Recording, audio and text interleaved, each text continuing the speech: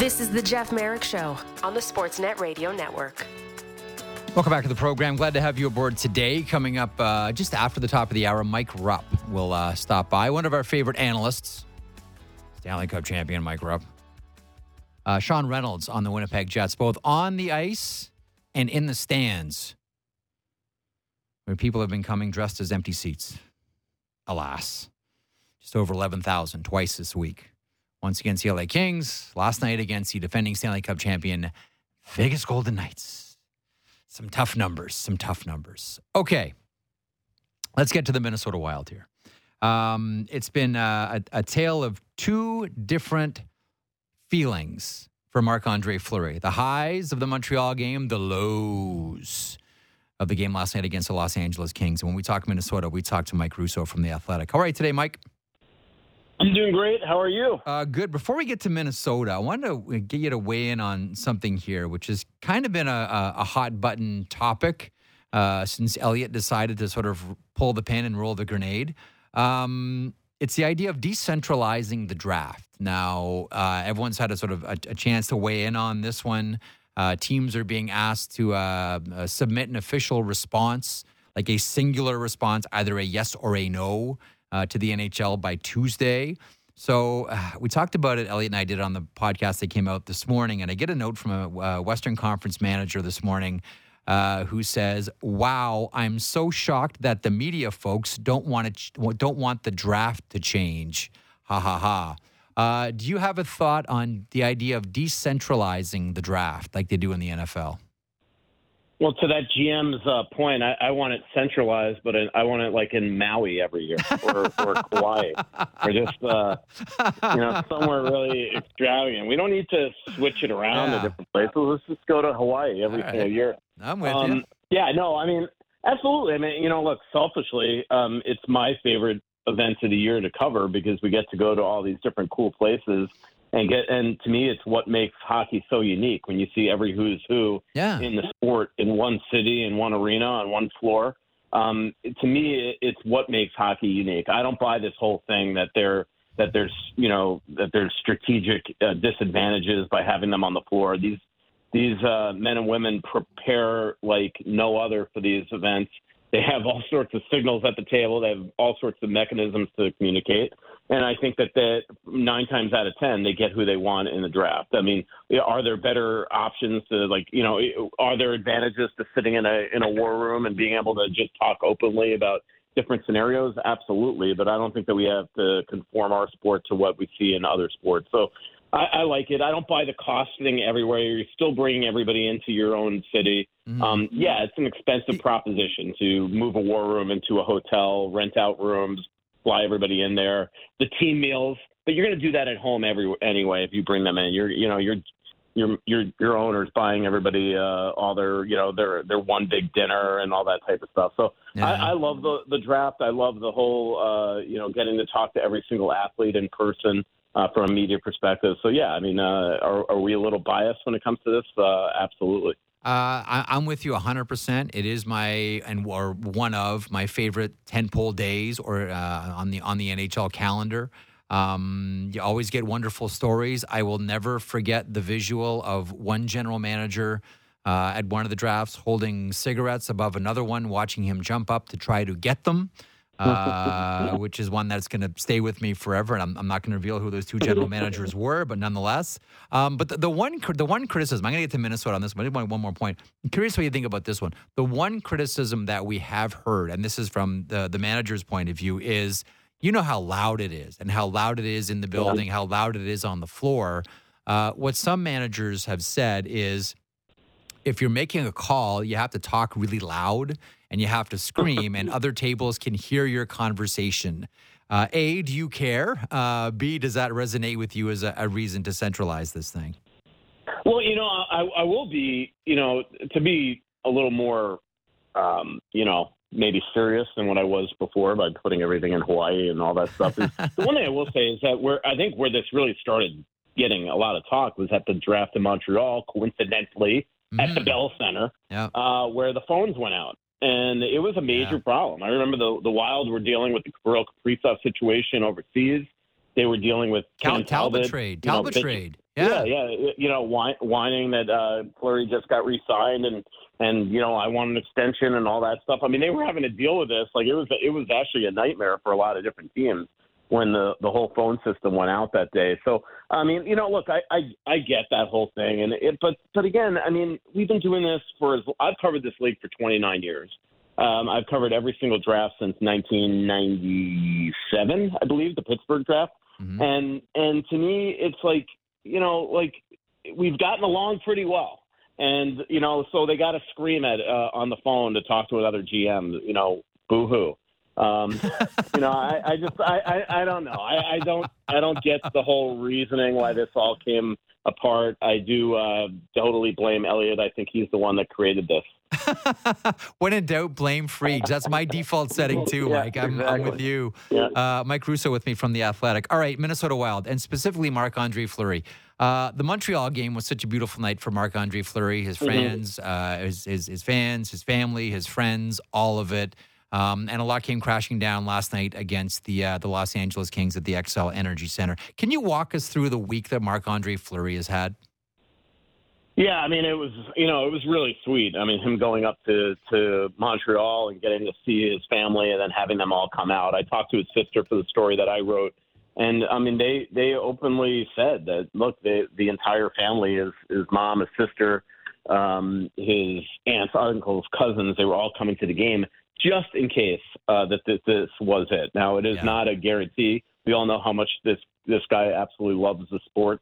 And it's not a guarantee that he's going to retire after the season, but he is in his last year with the Wild, and he don't want to move his family around again. So I think that the belief was that this was a possibility it was going to be his last game, and he performed outstandingly. The Wild defended really well, but man, when they needed him to be good, they were, especially at the end of the second period and the third period as well. So. It was really beautiful to see him. Again, the fans of Montreal, they always understand the significance of the moment, and they treated him with such respect all game. The media made him the first star, and he came out and saluted the fans, and he got an incredible ovation, and it was beautiful. So because he played well, 2 nights later, they played him last night. I was surprised at the decision.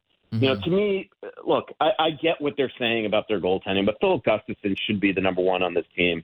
He's way younger. He performed from Thanksgiving on last year as good as any goaltender in the league, and he had a 41-save shutout opening night. Did he have a terrible game in Toronto? Yeah, but so did the team in front of him at 5-on-5. The blue line that he was playing in front of was just god-awful. And so for them to not come back with them and just sort of mess around with their goaltending, I think it was shades of what we saw last year in the playoffs, and I think that they've got to stop it. I think that Philip Gustafson needs to be the number one. They need to ride him a little bit, and then you throw Flower in there every now and then. And I think that they probably learned a lesson last night. And to me, they've got to, quote unquote, ride the Gus bus here. Well, he's been fantastic, and his story is so wonderful in that. I mean, how close, Mike, do you think Gustafson was to just packing it in and going back to Sweden before he had that wonderful season last year for the Wild? I mean, as far as I'm led to believe, he was pretty close just to saying, you know what, it's not happening for me in the NHL. I'm punting and going back home. Yeah, he has openly said it, that he had 1 year left on his contract. And when he was traded here to Minnesota, he said, all right, I'll give it a try. And then, I think I would say that he, pretty much better than 50-50, thought that he probably had 1 foot back in the door and was 1 foot out the door and was going to live a wonderful life back in his native Sweden, playing professional hockey and enjoying himself. I mean, but he came here and he had a great, great year last year. He had a good training camp, and he has a great opening night. And I just think that we're going to see probably the best of this kid still to come. He's not a flashy goaltender, but he's very, very even keeled the way that he plays. Does he have some bad outings? Absolutely. And so, he was a tremendous story last year with Linus Ullmark, and again, finished second in goals against and save percentage behind a team that really, really needed him last year. So what happened last night? Having a peek at this thing, okay, Minnesota's up 2-1. All right, Marc-Andre Fleury's making the saves. Kaprizov is scoring. That's always good fortunes for the Minnesota Wild. And then it seems, much like he scored the opening goal against Winnipeg a couple of nights previous, Pierre-Luc Dubois went to work, Mike. Yeah, absolutely. He and Fiala were really, really good last night. They had a really good performance from a lot of those guys from, pretty much Drew Doughty on the back end. And then, I thought Trevor Moore was great. Kopitar was Kopitar. But that top line was really good. Now, there was some controversy at the end of the period. Mark did not perform well. I give him the first goal was a bad goal. The second goal, I give him a pass, broken play, puck just winds up in traffic, and Gavrikov, I think it was Gavrikov, found it. And then the last two goals just cannot happen. Was there controversy on the third goal? Absolutely. I still do not see an angle where that puck hit Dubois' stick. That puck was on edge, and the Wild claim that it didn't. I still have not seen a replay where it does. It looks to me like a completely miss, and which means that he kicked the puck in the net. But it's got to be stopped. I mean, that was a soft goal. And then I think that Marc-Andre, as he sometimes does, was frustrated by the goal, by him not getting the call. And then he turned the puck over and immediately gave up another bad goal. So 2 goals in a 14-second span by the same player in the final minute of the period. And it just felt like the Wild, who have a lot of guys out of their lineup, did not have, for whatever reason, the ability to catch it last night. And they let it frustrate them. And from the second and third period on, I mean, the Wild just were a flat team and did not deserve to win that game. Mark had to make some really good saves there to keep them in the game, but the Wild just offensively couldn't get it done. A lot of just misplays, but the forwards weren't very good. Middleton wasn't very good. It was just a lot of bad stuff that happened last night. So, I think that they've got to figure this out here. They are a team that has, yes, some injuries, but they've got to figure out a way to get on a roll. And right now we've seen a real uneven game from them for the first 4 games this season. Like it looks from the outside looking in, like if you just look at the Central, like there are 2 teams, Colorado and Dallas, and after that it's jump ball. If this, and I got about 90 seconds here for this one, if Minnesota is going to be successful and grab that third spot, and I know Minnesota's used to grabbing that third spot or being in that conversation, but if that's gonna happen for Minnesota this season, what has to happen? Like essentially what I'm saying is this will be a successful season for the Minnesota Wild if blank, according to Mike Russo. Yeah, I mean, the one big thing is they need Boldy back in the lineup. And I think if that they can get offense from their first 2 lines, their third and fourth lines are as good as it gets in the league, especially if Rossi and Foligno and Gaudreau are going to play as well as they have in the first 4 games of the season. Rossi's been tremendous. The fourth line's been really good. But this Boldy injury is just huge for a team that doesn't have a lot of depth scoring. And then you look at their back end, and they're extremely thin. They essentially, when they had Goligoski in the lineup, were going with 3 guys that were consistent, healthy scratches down the stretch last season, and now they're playing Dakota Mermis, who was their best defenseman last night. So that's not a good sign. And so, but Boldy right now, like you bring up Sammy Walker yesterday, it's a chance for him to really make an impression, and he just was totally invisible. Yeah. And now today at practice, according to Joe's tweets, he's on the 4th line. So, they really, luckily what I'm hearing with his upper body injury with Boldy is it's not as bad as Spurgeon's injury, very similar, was. So I think that we'll see Boldy back in a week or 2, but man, do they need him back in the lineup. He is on team Keep the Draft the Way It Is, the great Mike Russo from The Athletic. I'm with you. I'm on that train too. Tell Elliott to quiet this stuff down. He's making all this noise. I think it's going to... He's so influential. He's gotten 32 GMs that want to change it. It's so funny because I was having a conversation with someone today about the idea of doing an in-season tournament as well. And this person said to me, this is only a story with you guys. Like, no one here talks about, like, you guys just make this up. You idiots in the media just make this stuff up because the NBA has it. So we have to have the shiny toys. This is not a story for us. This is your own little story here. So I know I know exactly what you're talking about. Excellent stuff as always. Thanks so much, Mike. Yeah. See you, Jeff. Take care. There is the great Mike Russo from The Athletic covering the Minnesota Wild. Tough one last night, losing to the Los Angeles Kings. Although, man, Los Angeles, when they're firing, man, they can look really, really good. And Trevor Moore, again, looks great for Los Angeles right now. Okay, time now for Line Change, presented by Sports Interaction, your homegrown sports book. Bet local, George Peros. I mean, Matt Marchese. So how many times have you heard that George Peros? Lots. Okay. Lots. Somebody pointed out that I'll stop. I don't care. Again, trying to make me look tough, I'll take it. See, you look tough. I was not tough. Don't worry. All right, what you got your eyeballs on for Hockey Night this week? Leafs at Lightning. The obvious, the thing that keeps coming up is how the Leafs eliminated the Lightning. That's what everybody's talking about. And they remind Tampa Bay of it all the time. Yep. Puck line is expected to be Leafs -1.5 as they are the favorite. The over is 10-1 in the last 11 meetings in Tampa, and Jonas Johansson is starting. Bet accordingly. Toronto is 4-0 in the last 4 games in Tampa and 4-1 in the last 5 meetings overall. Couple of things. They looked really out of sorts yesterday. Sure did. Whether it's Klingberg, I know that Max Domi is having a tough time adjusting to this team, this system, this coach, all of it. Well, when he plays that little minutes right now, and that is a problem too. But I am really fascinated with the Tampa Bay Lightning goaltending situation, and I can see a couple of things. One, I can see Julien Brisebois active in the goalie market. I want to get there in a couple of seconds, but also I can see him being really stubborn and really digging his heels in. You know how general manager Glenn Sather was always the king of the reclamation project. I mean, there is a certain arrogance that I think you have to have if you're a GM of any sport. If we just get this player into our system and our environment and our culture, we can bring out the best in that player. I can see them going that direction with Jonas Johansson just digging in their heels and saying, that's our guy. Even when I saw that they signed Jonas Johansson, I went, that's your backup goalie? Well, okay. Not great. I know they don't have much to choose from. I get it. Let me throw one out here because I got a text from someone who noticed this right away in Buffalo at the Buffalo-Tampa game on Tuesday. Craig Conroy, Don Maloney, and David Nonis were all there. Now, Calgary's in town because on Thursday night, as we all know and watched last night, they're playing the Buffalo Sabres. So it makes sense for them to be there. But, it gets you salivating about the thoughts about a Vladar trade. Not Dustin Wolf? I don't think they're trading Dustin Wolf. Dan Vladar makes a lot of sense there. We shall see, but I can also see Brisebois saying, he's our guy. Not paying that price. I'm proving it to you. That was Line Change, presented by Sports Interaction, your homegrown sportsbook. Bets local. Random hockey fact of the day. Mike Rupp, Sean Reynolds, hour 2 on the horizon. Keep it here. Sportsnet Radio Network.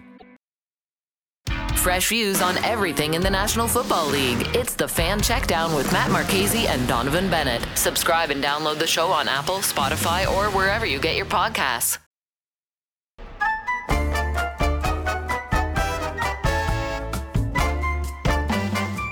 Time now for Jeff Merrick's Random Hockey Fact of the Day. What do you think of that, Maddie? So you? Honestly, when I heard it, I was just like, big and dumb. That's Jeff. Big and dumb. Big and dumb. That's what I'm going for. But you know what? I'm trying to think of what it reminds me of. It reminds me of, and I've told you about this before, there's a video game that they made that basically resembled Slapshot. And that's what this reminds me of, which is perfect because this is just get stuff out of my head to make room for important things that I need to actually have a life. Like more random hockey facts? Maybe. Like maybe you should change the name on your bottle? Because that's apparently not yours. Oh, I grabbed my son's. Look at that. Oh, yeah. Sorry, Teach. It's got the smiley face stickers on it. Didn't even notice. I mean, it does look like one of your boys, considering how banged up it is. I'm sure that thing's fallen on the floor a couple of times. Yeah, that's fallen a few times. You got to get one of these big bad boys that I've dropped, as you can see. Big dent on it. Where'd you drop that? Oh, outside. It goes in my bag, and it's too heavy, and it fell out. First world football host problems. Yeah. Okay, random hockey fact of the day. You're going to like this one. I hope so. I was having a conversation yesterday with an agent out west, and the name Darcy Hordichuk came up. Okay. I've been thinking about Darcy Hordichuk. Big. Now, we're talking about Darcy Hordichuk because apparently his son, who plays for the Junior Coyotes, is quite a player. Now, Darcy, we saw was an ambassador for the Arizona Coyotes in Melbourne.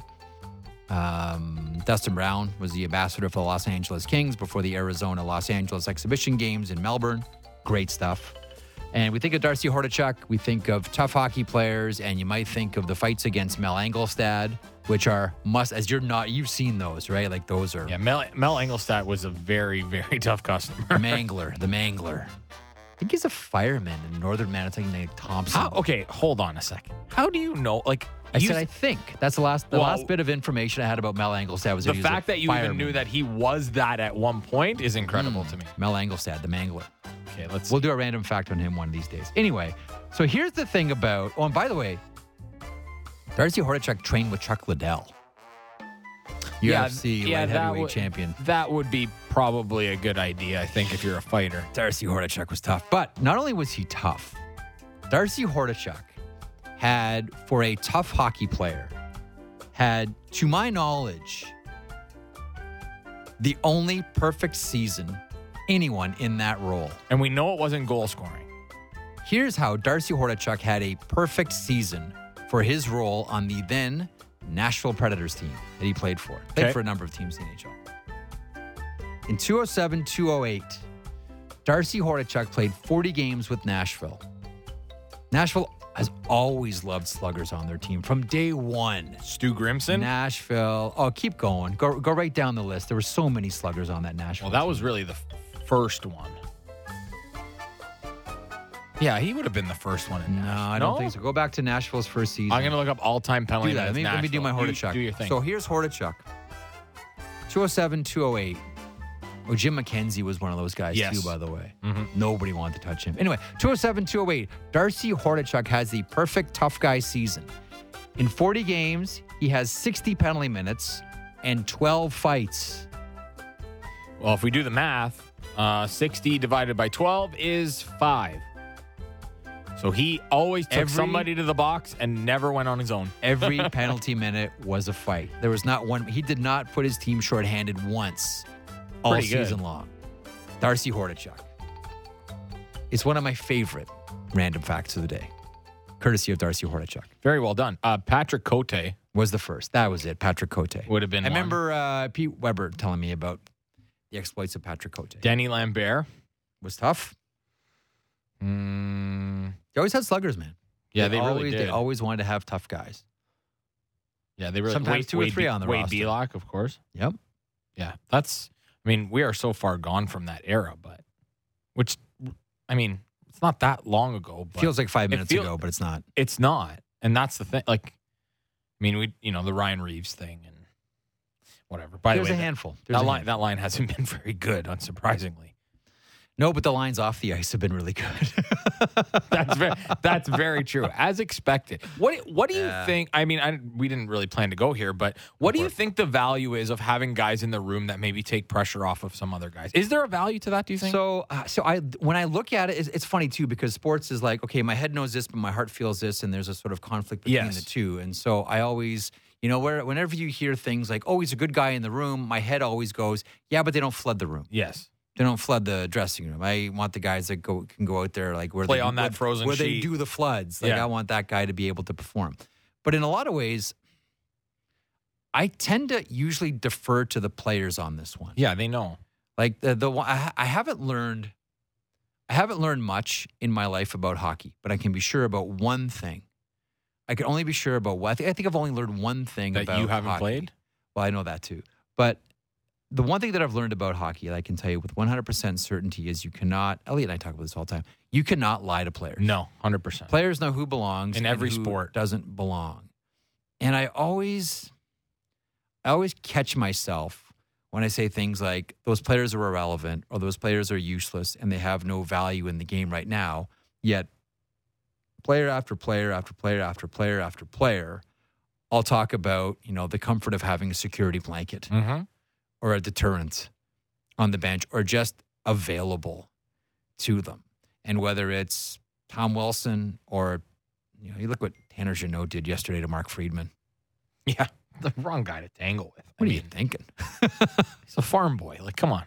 There's a lot of, for the players, there's a lot of value to having them around. And I always sort of come up shy about telling players that they're wrong about it because they play. They know. And they're the ones that are on the ice. And that's why I see so much about, fights don't matter. There are a lot of fights that don't matter, but there are a lot of fights that do matter. Well, they don't matter in the sense that I don't believe that it really changes the outcome of games. No, but I do think it changes the immediate, we talk about getting guys going or what. Like, I feel like that it does something. And players have said that. Like, if you don't get fired up after your buddy goes out and beats the crap out of somebody on the ice, well, I'm sorry. I don't know what feelings you need to have. But I do feel like it does I don't think it. How about this? I don't think it does nothing. How about that? Yeah, but I don't know. Like, part of me then returns to that and says, if you need a fight to get fired up, what are you doing here? Oh, I don't disagree.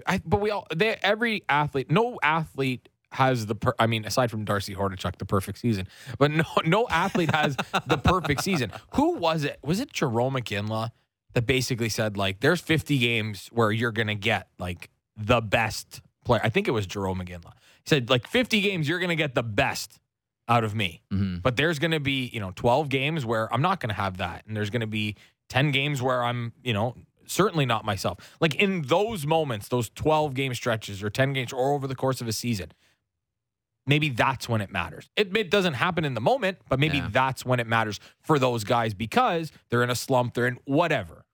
Sometimes I think that the value of it, I've thought a lot about this, like, my whole life.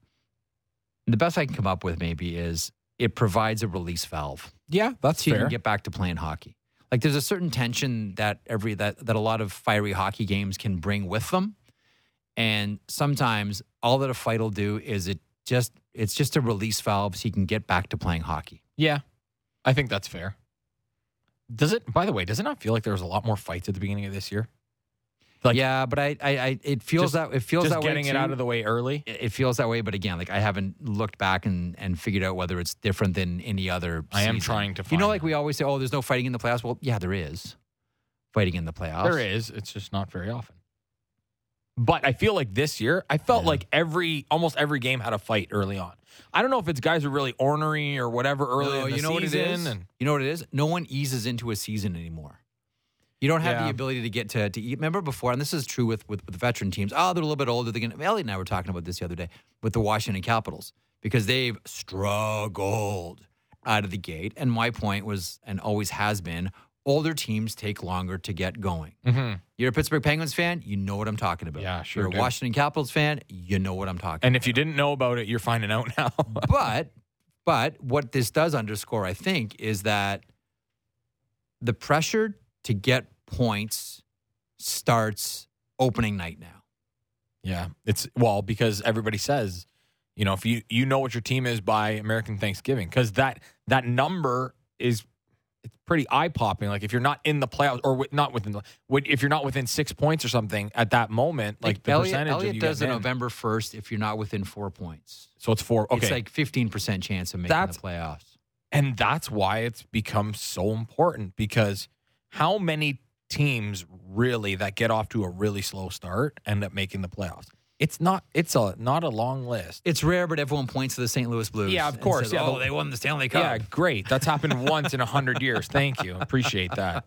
They were out of it. They were almost ready to sell the farm, and then they went on a win streak, and off you go. They're about to waive Jerry Bouwmeester. They're about to send Patrick Maroon down to the American Hockey League, and if Patrick Maroon at that point went down to the American Hockey League, guess what? He's never coming back. Probably not. Yeah, and now instead he's got 3 rings. Yeah, he can't hear because they're in both of his ears and his nose. But yes, and that's why, like, even Florida last year. Look at Florida before, like, that tirade that Paul Maurice threw playing the Leafs. They end up going on that run. They make the playoffs, but they were okay coming out of the gate. They certainly weren't the President's Trophy winning team that we saw. It just doesn't happen all that often. So I understand the importance of it. A couple of things here, notes-wise. Zach Benson, Devin Levi, both listed day-to-day lower body injuries. So they're going to play Devin Levi on one leg, or are they going to let somebody else get a shot? No, I think this might be the only way they can get Devin Levi out of the crease. Oh, so, okay. So let's talk about the 3 goalie thing, because it doesn't work. Everyone says we can make it work. No, you can't. Never. But no. I don't think that any GM wants to do that. Like, the day that I filled in for you when Kevin Adams was on, I asked him about the 3 goalie thing, and he's like, that's certainly, he goes, I can't speak to anybody else around the league, but that's not our preference. Which means no, it's no one's preference. Which means it's no one's preference. Somebody have a goalie get hurt or somebody struggle so I can trade one of these guys, because I don't want to lose them for free. Well, what it is, I mean, first of all, it's really unfair usually to one goaltender. Right? It's like, and there's always one guy that never gets a start. Never gets a start. I mean, you're just sort of waiting for injuries. And I know some people, I've heard this, I remember Scott and Gord talking about this on NHL Network Radio. Scott Lachlan and Gord Stellick talking about the idea of maybe creating a situation where you have an NHL rule whereby you are allowed to carry 3 goaltenders, and they're not. You don't have to place them on waivers. They can, with this one goaltender, they can just go up and down regardless. I mean, there's no way the PA is going to go for that.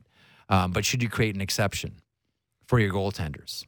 Or you have, I don't like it. Or you have, one goalie that's designated that you have so many call-ups that they are waiver, kind of like baseball, where they are waiver exempt for so many call-ups. Let's say 3. Yeah. Right? And then you can kind of take advantage of that. But the only caveat would be for that guy, they have to get paid the same NHL salary. That's the only thing that the PA would agree to. Yeah. The thing about the goal, I've seen, of course you remember, taxi squads. Mm-hmm. That wrecked goaltenders. Oh, yeah. I think of Michael DiPietro with Vancouver specifically. It's a year of development for a lot of young guys. And it's a young guy. Now, on the one hand, he's practicing with the big team and all that and drawing the NHL paycheck, but you're not playing. Long term, how much does that hurt the career? Well, what do we always say? The only way you can recreate game situations is by playing in a game. Yeah. So that's especially for goalies. Players, I find is a little bit different because, yes, the game happens so fast for skaters, but it also for goalies. There's so many different things that go on, and that's why if you're not playing enough, you're not sharp. Yeah. I don't see how that benefits you. It's been kind of proven that it doesn't benefit you. Look at Carolina. Kochetkov is everywhere and nowhere all at the same time. Listen, if it's Carolina by the end, do you doubt for 1 second that Kochetkov's going to be the guy? No. Because, first of all, the other 2 guys are going to get hurt. I don't wish that. I don't wish that upon anybody, but the proof is in the pudding. Those guys can't stay healthy. Yeah, I know. It's a hospital bracelet issue. I get it. We all understand it. Elsewhere around the NHL, Vegas is an absolute force. Yep. Colorado is an absolute force. Meanwhile, you look into the Eastern Conference and we see Ottawa and Detroit in the Atlantic and, checks notes, the Philadelphia Flyers. Yeah, that's a weird one. I love it. The rebuild is over. Next phase. Yeah. Move on. The rebuild is done in Philadelphia. Quickest rebuild we've ever seen. See, I feel like this always happens every year. Just like with the scores, like we talked about the other day with Brady Shea, where there's always one guy that really doesn't fit in that conversation. There's always 1 or 2 teams that you look at and go, wow, look at that start. And then by November, you're like, yes, that's where they're supposed to be. That's where we kind of figure it's going to head with Philadelphia anyway, but we shall see. Let's bring Mike Rupp into the conversation about this one. Rupper, is this Philadelphia Flyers rebuild over now? Is it over now? Is it over? It's in another phase. How about that? It's in phase, whatever phase you want to call this. Let's call it phase 3. It's in phase 3. I don't know how many phases there are. Yeah. But they're moving along, and I like what I'm seeing so far.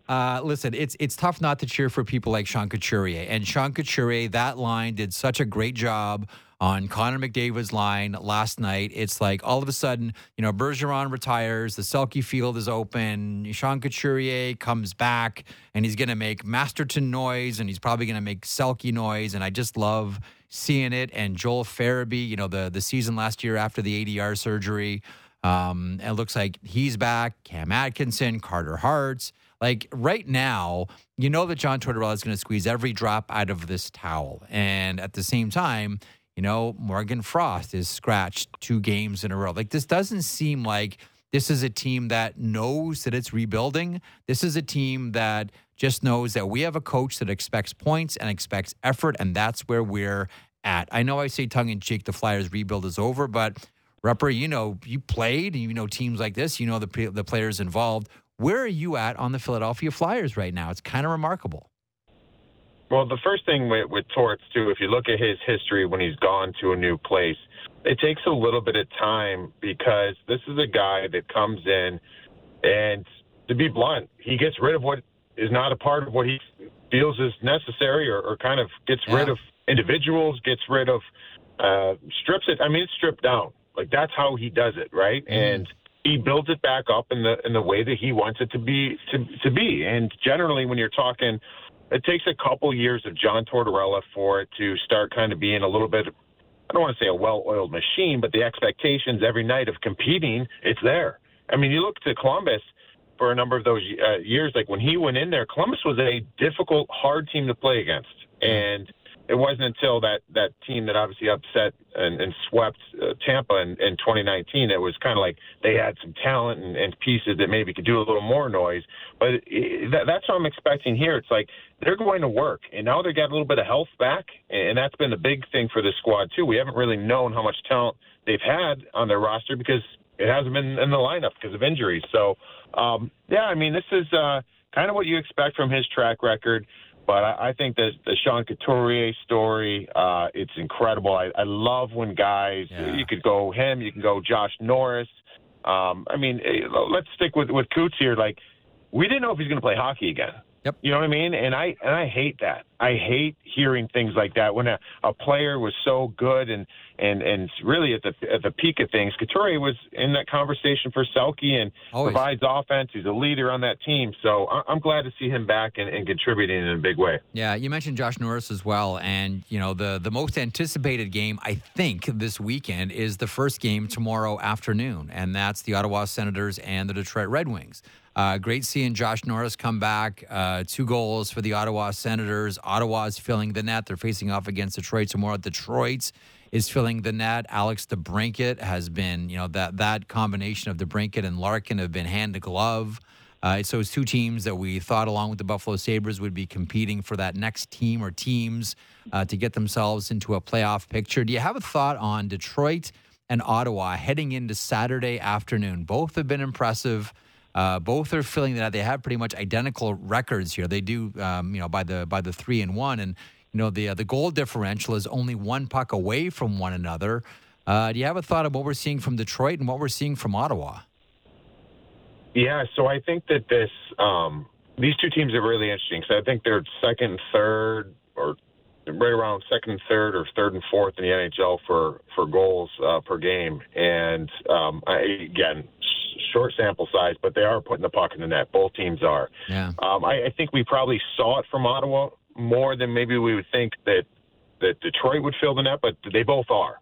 And it's interesting to this point because I'm actually a little more bullish on the Sens, but I love what Detroit's doing right now. And Detroit I would say Detroit's forwards, they have more specialty players where if they're putting the puck in the net, I know that they've got their guys where, hey, go out there and defend this lead. They haven't necessarily put together, but now when you're talking with Comfer and Kopp and these guys, that's what they do. That's what they do. And I don't know if necessarily Ottawa has those, but with Josh Norris back, they got a top 6 that can compete with anybody. And now all of a sudden you're seeing on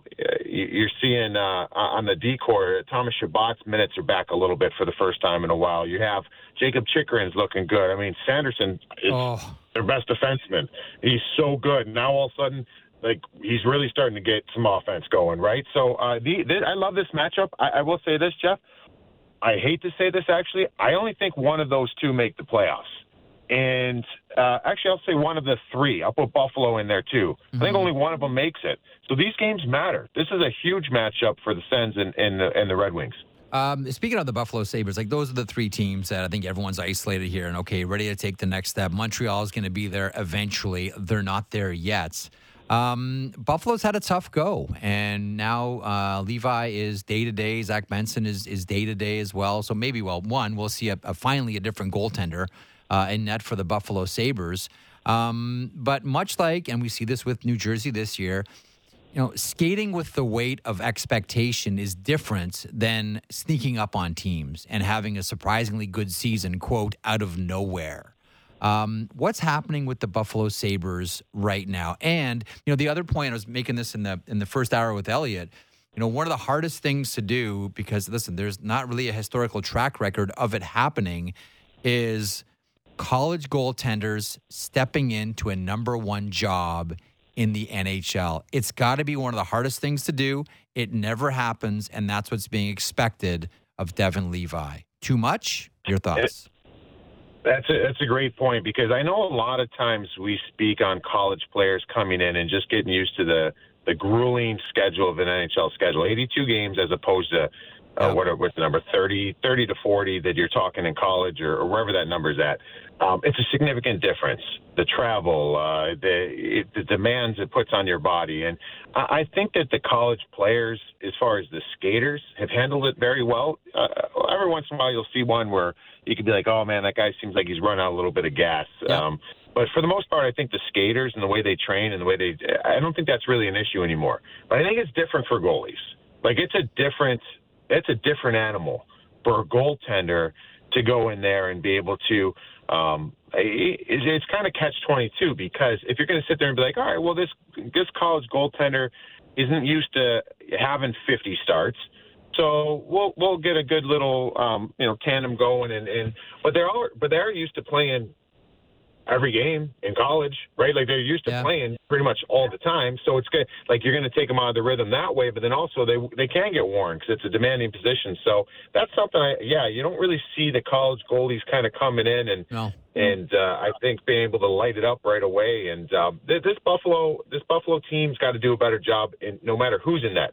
If it's UPL, if it's him, if it's, I know what Comrie's banged up, but if whoever's in net, they got to play better positionally in front. You mentioned New Jersey, and I agree. Expectations are big, and they're hard to live up to.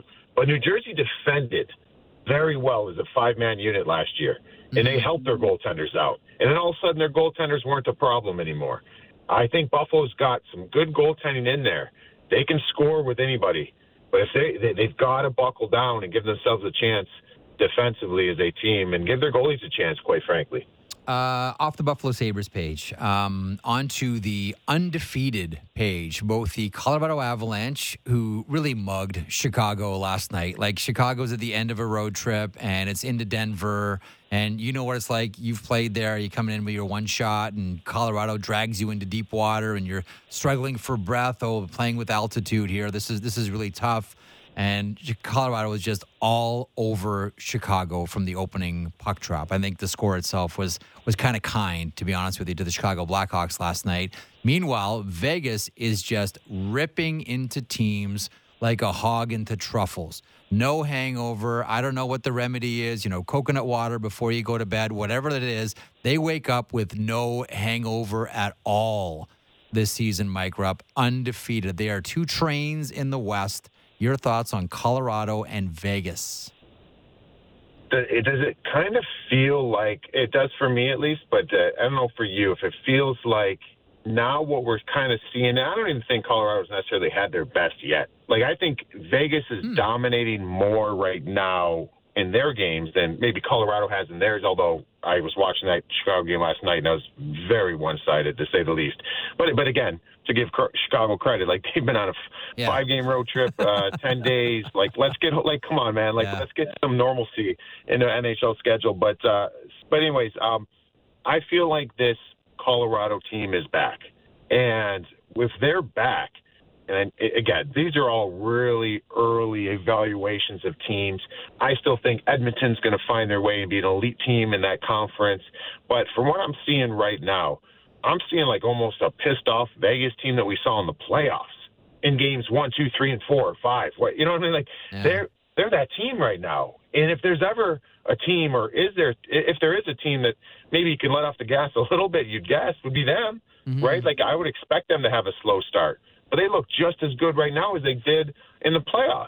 And that's really impressive to me. But Colorado, I think, is that team that the injuries killed them last year. Yeah. I think they're back. And these 2 teams I would put significantly in front of the Edmontons, the Dallas. Like, it's those 2 and the rest of the West for me. Yeah. And I didn't see that happening so quickly for the season to start. The freak thing for me about Vegas, one, the obvious, they played a lot of hockey, and normally we see a little, softening, at least to start the season, from the Stanley Cup champions. But 2, Glenn Sather, then general manager of the Edmonton Oilers during their successful run, would always talk about, and other GMs have mentioned this as well, too, in order to keep things fresh, Sather would always say, you need to change the team by about 10 to 15% every year, just to get new blood, new faces, new chases, hungry players in the room on this juggernaut Oilers squad.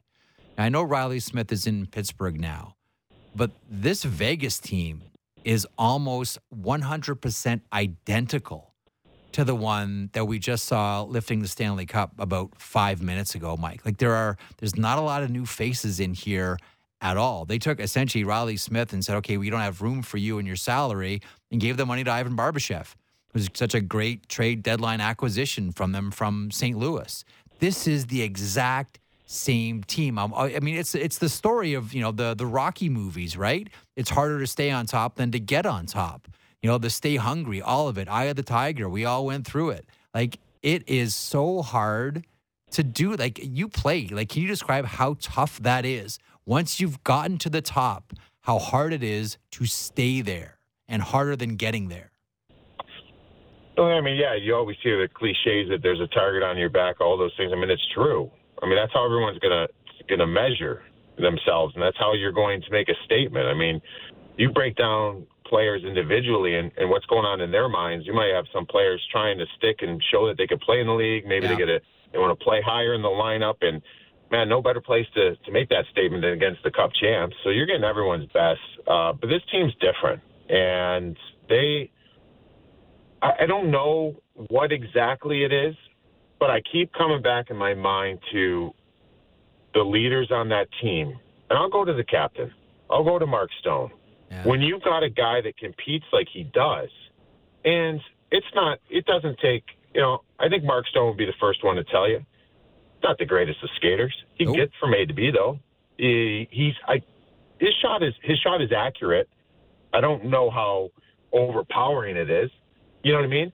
But his anticipation, his brain, his compete level, the energy he brings, and you can go throughout that lineup. It doesn't stop there. Mm-hmm. You got Petro on the back end. I mean, when your leaders do all of that, I just think that your team is going to be built differently. You know what I mean? Like, I don't know. I was fortunate enough to have Scotty Stevens and, Scott Niedermayer.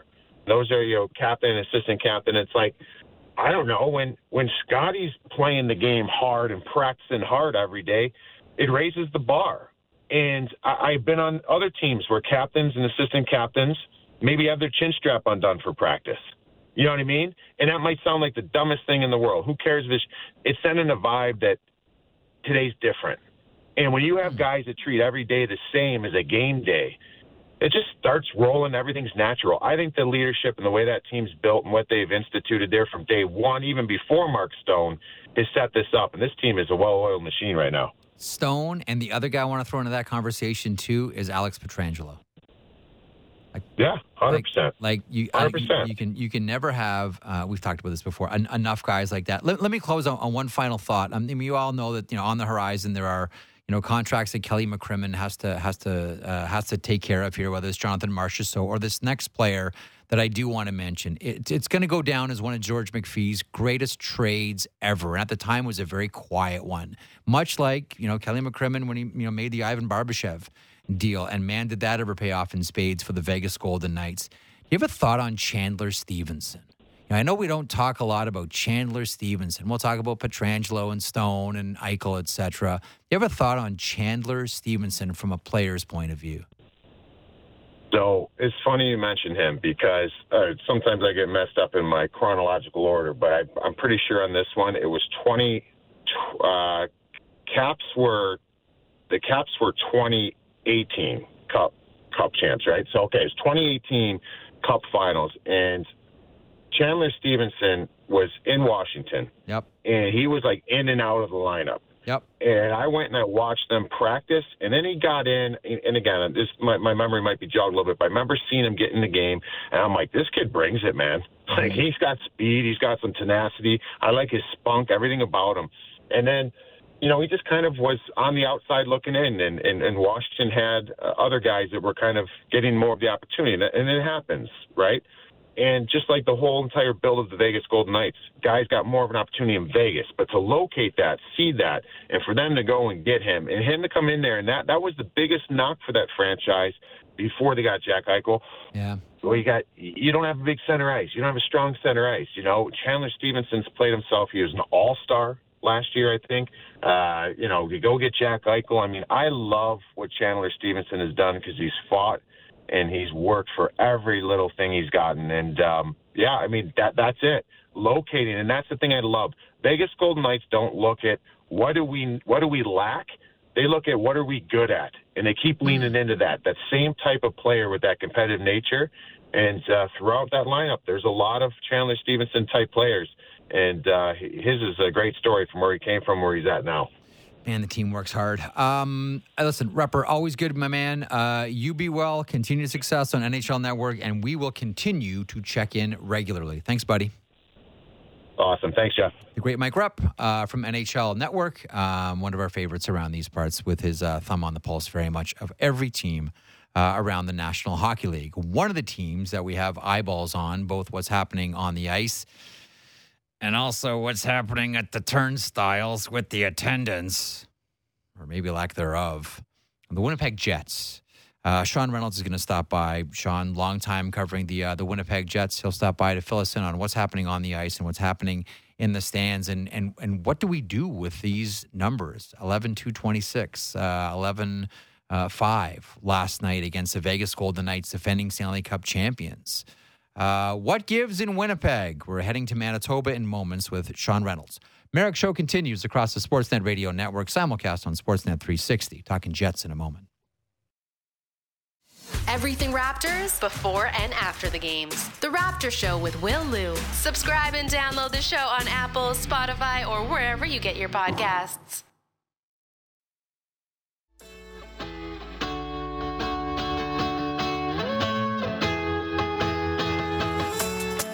This is the Jeff Merrick Show on the Sportsnet Radio Network. Okay, so what's going on in Winnipeg?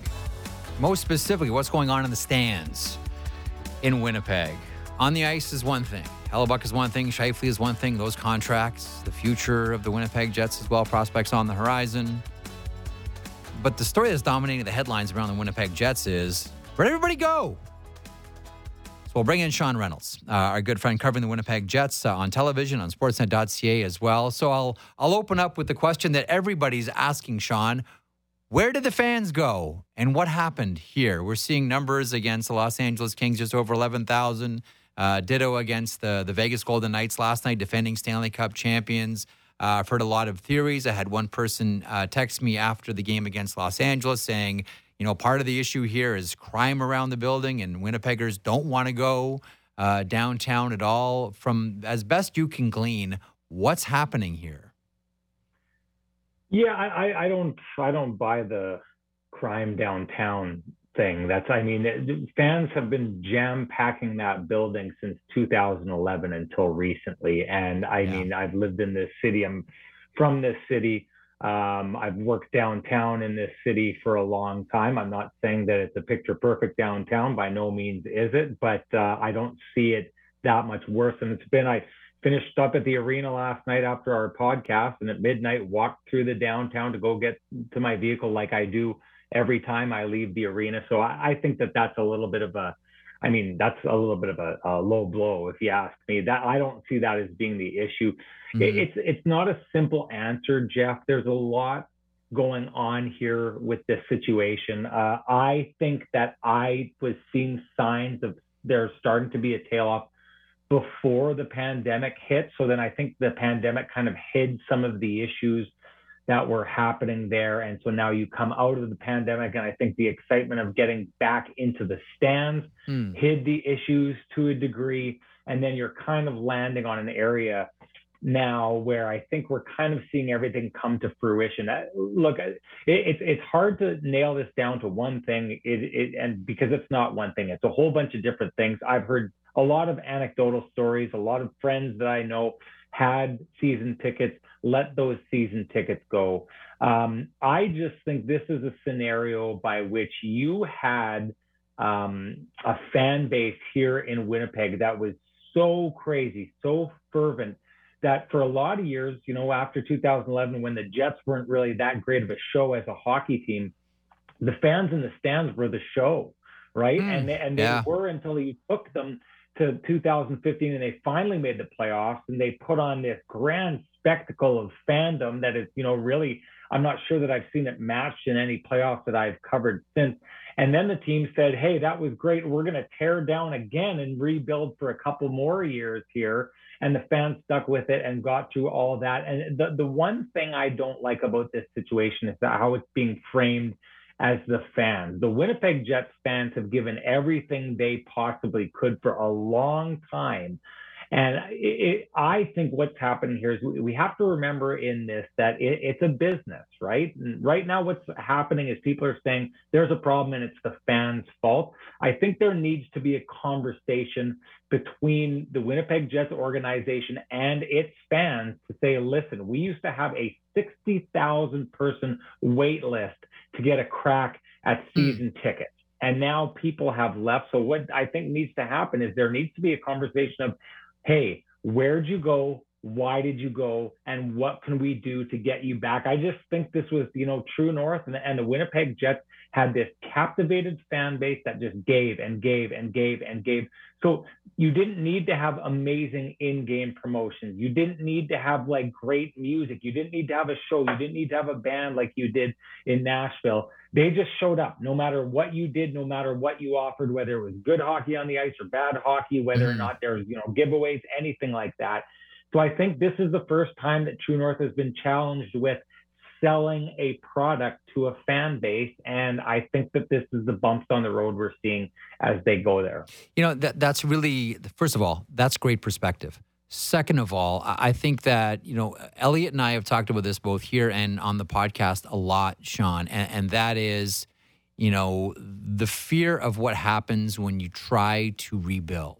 There was a time where we all wondered, okay, this is the moment where Kevin Cheveldayoff is going to pull the trigger and, Scheifele's going to the Bruins and Hellebuck is going to the Red Wings, and that's the way this thing is gonna. And then there were the identical contracts for both. What I'm curious about is how much does the softening of the attendance, which you frame and I think correctly is going back pre-pandemic, which is the beginning of it, which is not coincidentally, with the exit of one of my favorite players of all time, Dustin Byfuglien, but that's for another conversation for another day. How much of those contracts are a direct reflection of, hang on a second here, we can't go the traditional tear it all the way down rebuild route. We need to give fans a reason to come to the games. We're going back with the goaltender. We're going back with double nickels in the middle. Yeah, so I don't like this narrative that the Winnipeg Jets have to have, or Winnipeg Jets fans have to have a winning team on the ice or they won't show up, because that's another way, that's code of saying this is not a hockey market.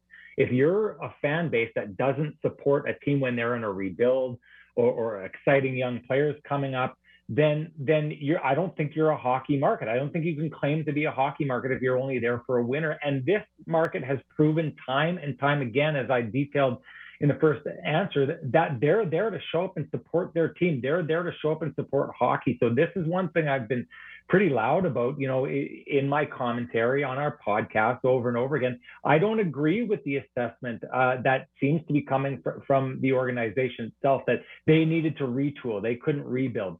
One of the most exciting seasons that fans ever talk about is 2017, when Kyle Connor showed up and Patrick Laine showed up and scored 36 goals as a rookie. And you had this young up and coming team, and Josh Morrissey was, kind of having a coming out party, and Nikolai Ehlers was doing his thing. And this fan base went nuts for that. And they didn't make the playoffs, and they made a late push, but no one was under the impression they were going to make the playoffs for the vast majority of the season. And people were going crazy because the future was bright. So, I mean, the one thing I'll say about the Hellebuck and the Scheifele re-upping is, if you go and you sell those guys, you bring those guys in, you turn to the fans and you say, there we go, we locked them down, they're here to stay. Well, it's still the same core that last year, had that epic kind of collapse. The same core that the year before missed the playoffs. The same core that the year before that in the pandemic years, was the 14th seed going out of 16 going into the playoffs that year. So listen, I'm not saying it's not important that Scheifele isn't staying and Hellebuck isn't staying, and that players of that caliber choose to retire or try to retire lifelong Winnipeg Jets, but nothing has changed. And so if you're trying to sell fans on what's new, what's exciting, the different direction the team is going in. I think it's hard to do that when basically what you've shown to be changing is you've moved Pierre-Luc Dubois for a couple other players who've done great, but Rasmus Kupari is not going to drive 2,000 season ticket sales, right? So the Jets are trying to figure this out, and they think Rick Bowness is the answer. They think they've got the answer in the room. Things went wrong, and he can turn them in the right direction. But for a fan from the outside, there's not a lot that looks like it's changed. So could there be a wait and see approach? Are these guys going to start winning? Or are they going to start resuming, being the 2018, 19, 20 team that, had so much promise? Maybe there's a little bit of that waiting. But I think if the Jets would have decided to tear down and rebuild and would have got a lot of really nice assets coming up here, I think that there would have been butts in the seats, because Winnipeggers are hockey fans and they like to watch the rise of good players. They like to see things come together. This is a hockey market. I don't buy into the narrative that you have to have a good team or people won't show. Okay, let me go back fishing in the same pond then. Then were those contracts maybe then a reflection of a really tough trade market right now? Like, one of the things that I don't think we can stress enough is how teams are up against the cap. And if you want to bring in someone like Mark Scheifele, that's not going to be cheap. If you want to bring in someone like Connor Hellebuck, that's not going to be cheap. And some of the teams, and we think of, with Scheifele specifically, I mean, Boston is sort of the obvious one here. They might not even have the assets needed to bring in someone like that. Is that a contributing factor to re-upping with these two players? Oh yeah, and I feel like this is one of those questions you're asking me that more about me than this. You're an insider. You have these No. You guys have NHL outsider here. I think we know that what happened in the summer was there was a check to see if these players would move, and I think these players at some point were interested in moving, and maybe the grass wasn't so much greener on the other side. But that doesn't mean for a second that the Winnipeg Jets, especially Kevin Cheveldayoff, Mark Chipman, the owner of the team, wouldn't have really wanted Mark Scheifele locked down for life. Connor Hellebuck, one of the best, if not the best goaltenders in the NHL, locked down for life. Mark Chipman is a really romantic guy when it comes about hockey. And outside the building, he grew up a Jets 1.0 fan, a Jets WHA days fan, right? Yeah. So he's the guy who makes sure that there's that Dale Hawerchuk statue outside the building, which is like the pride of Winnipeg. I grew up in this area. Dale Hawerchuk was the biggest thing in Winnipeg when I was growing up in the 80s. And so to have him there really links the city to something that was important for them for a long time. And I think that Mark Chipman has always really wanted the story to go in a direction where their first ever draft pick, they get the team back. The first name they call is Mark Scheifele, who was an off the board pick at the time. And they said very strongly, this is going to be our future number one center. He's turned into that. They wanted this to be them winning the cup in 2018 or 2019. And Mark Scheifele staying lifelong with this team and them putting up a statue right beside Dale Hawerchuk, who was his coach in junior and his mentor in his career. It is a fairy tale story to tell. Yeah. The only thing is the fairy tale went sour in 2018 when their momentum got stopped by Vegas, and this organization really hasn't recovered from that to get back to what its potential was. So. Yeah.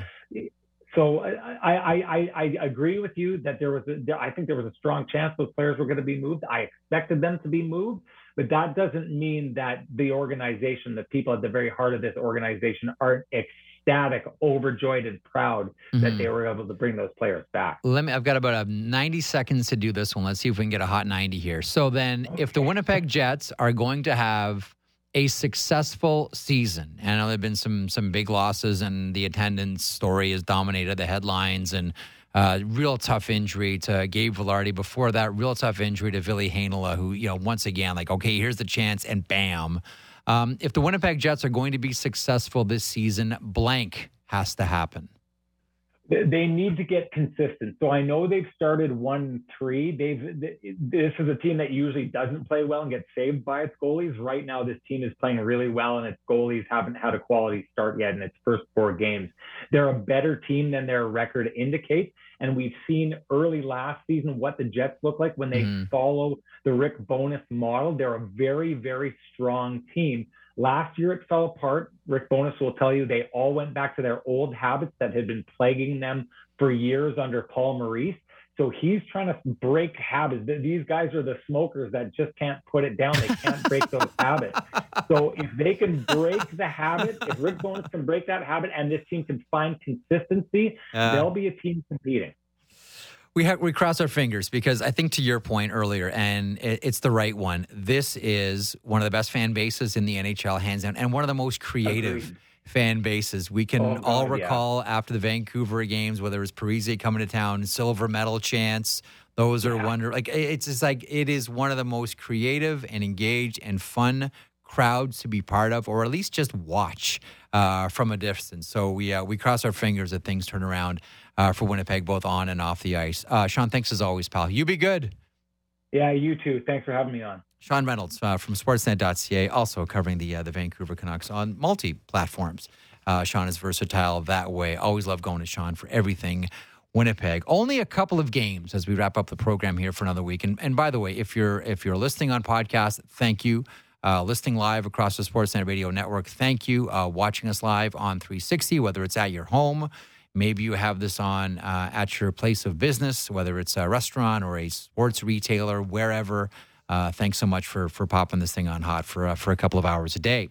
Calgary Flames facing off against the Columbus Blue Jackets tonight. There's the Johnny Gaudreau story. That romantic tale is done now, right? The story moving on is, can the Calgary Flames string together some wins here on the road? And one of the big stories, too, is the Patrick Laine experiment at center on life support, or maybe even done. Laine saying, and I'm paraphrasing here, I can't seem to do anything right now. I love Patrick Laine. Blunt as always. That one tonight, 7 o'clock Eastern on Sportsnet 1. Also tonight at 7:30, I keep telling you folks, must-see TV. The New Jersey Devils facing off against the undefeated New York Islanders. Only 2 games on the board tonight. Thanks to Matt Marchese. Thanks to Dave Siss. Thanks to Lance Kennedy. Thanks to Jen Rolnick. And Lance, I know that was a highlight talking to Stan Smeel. We got to get you another pizza box autograph from the legend, number 12, Stan Smeel. Have a great weekend.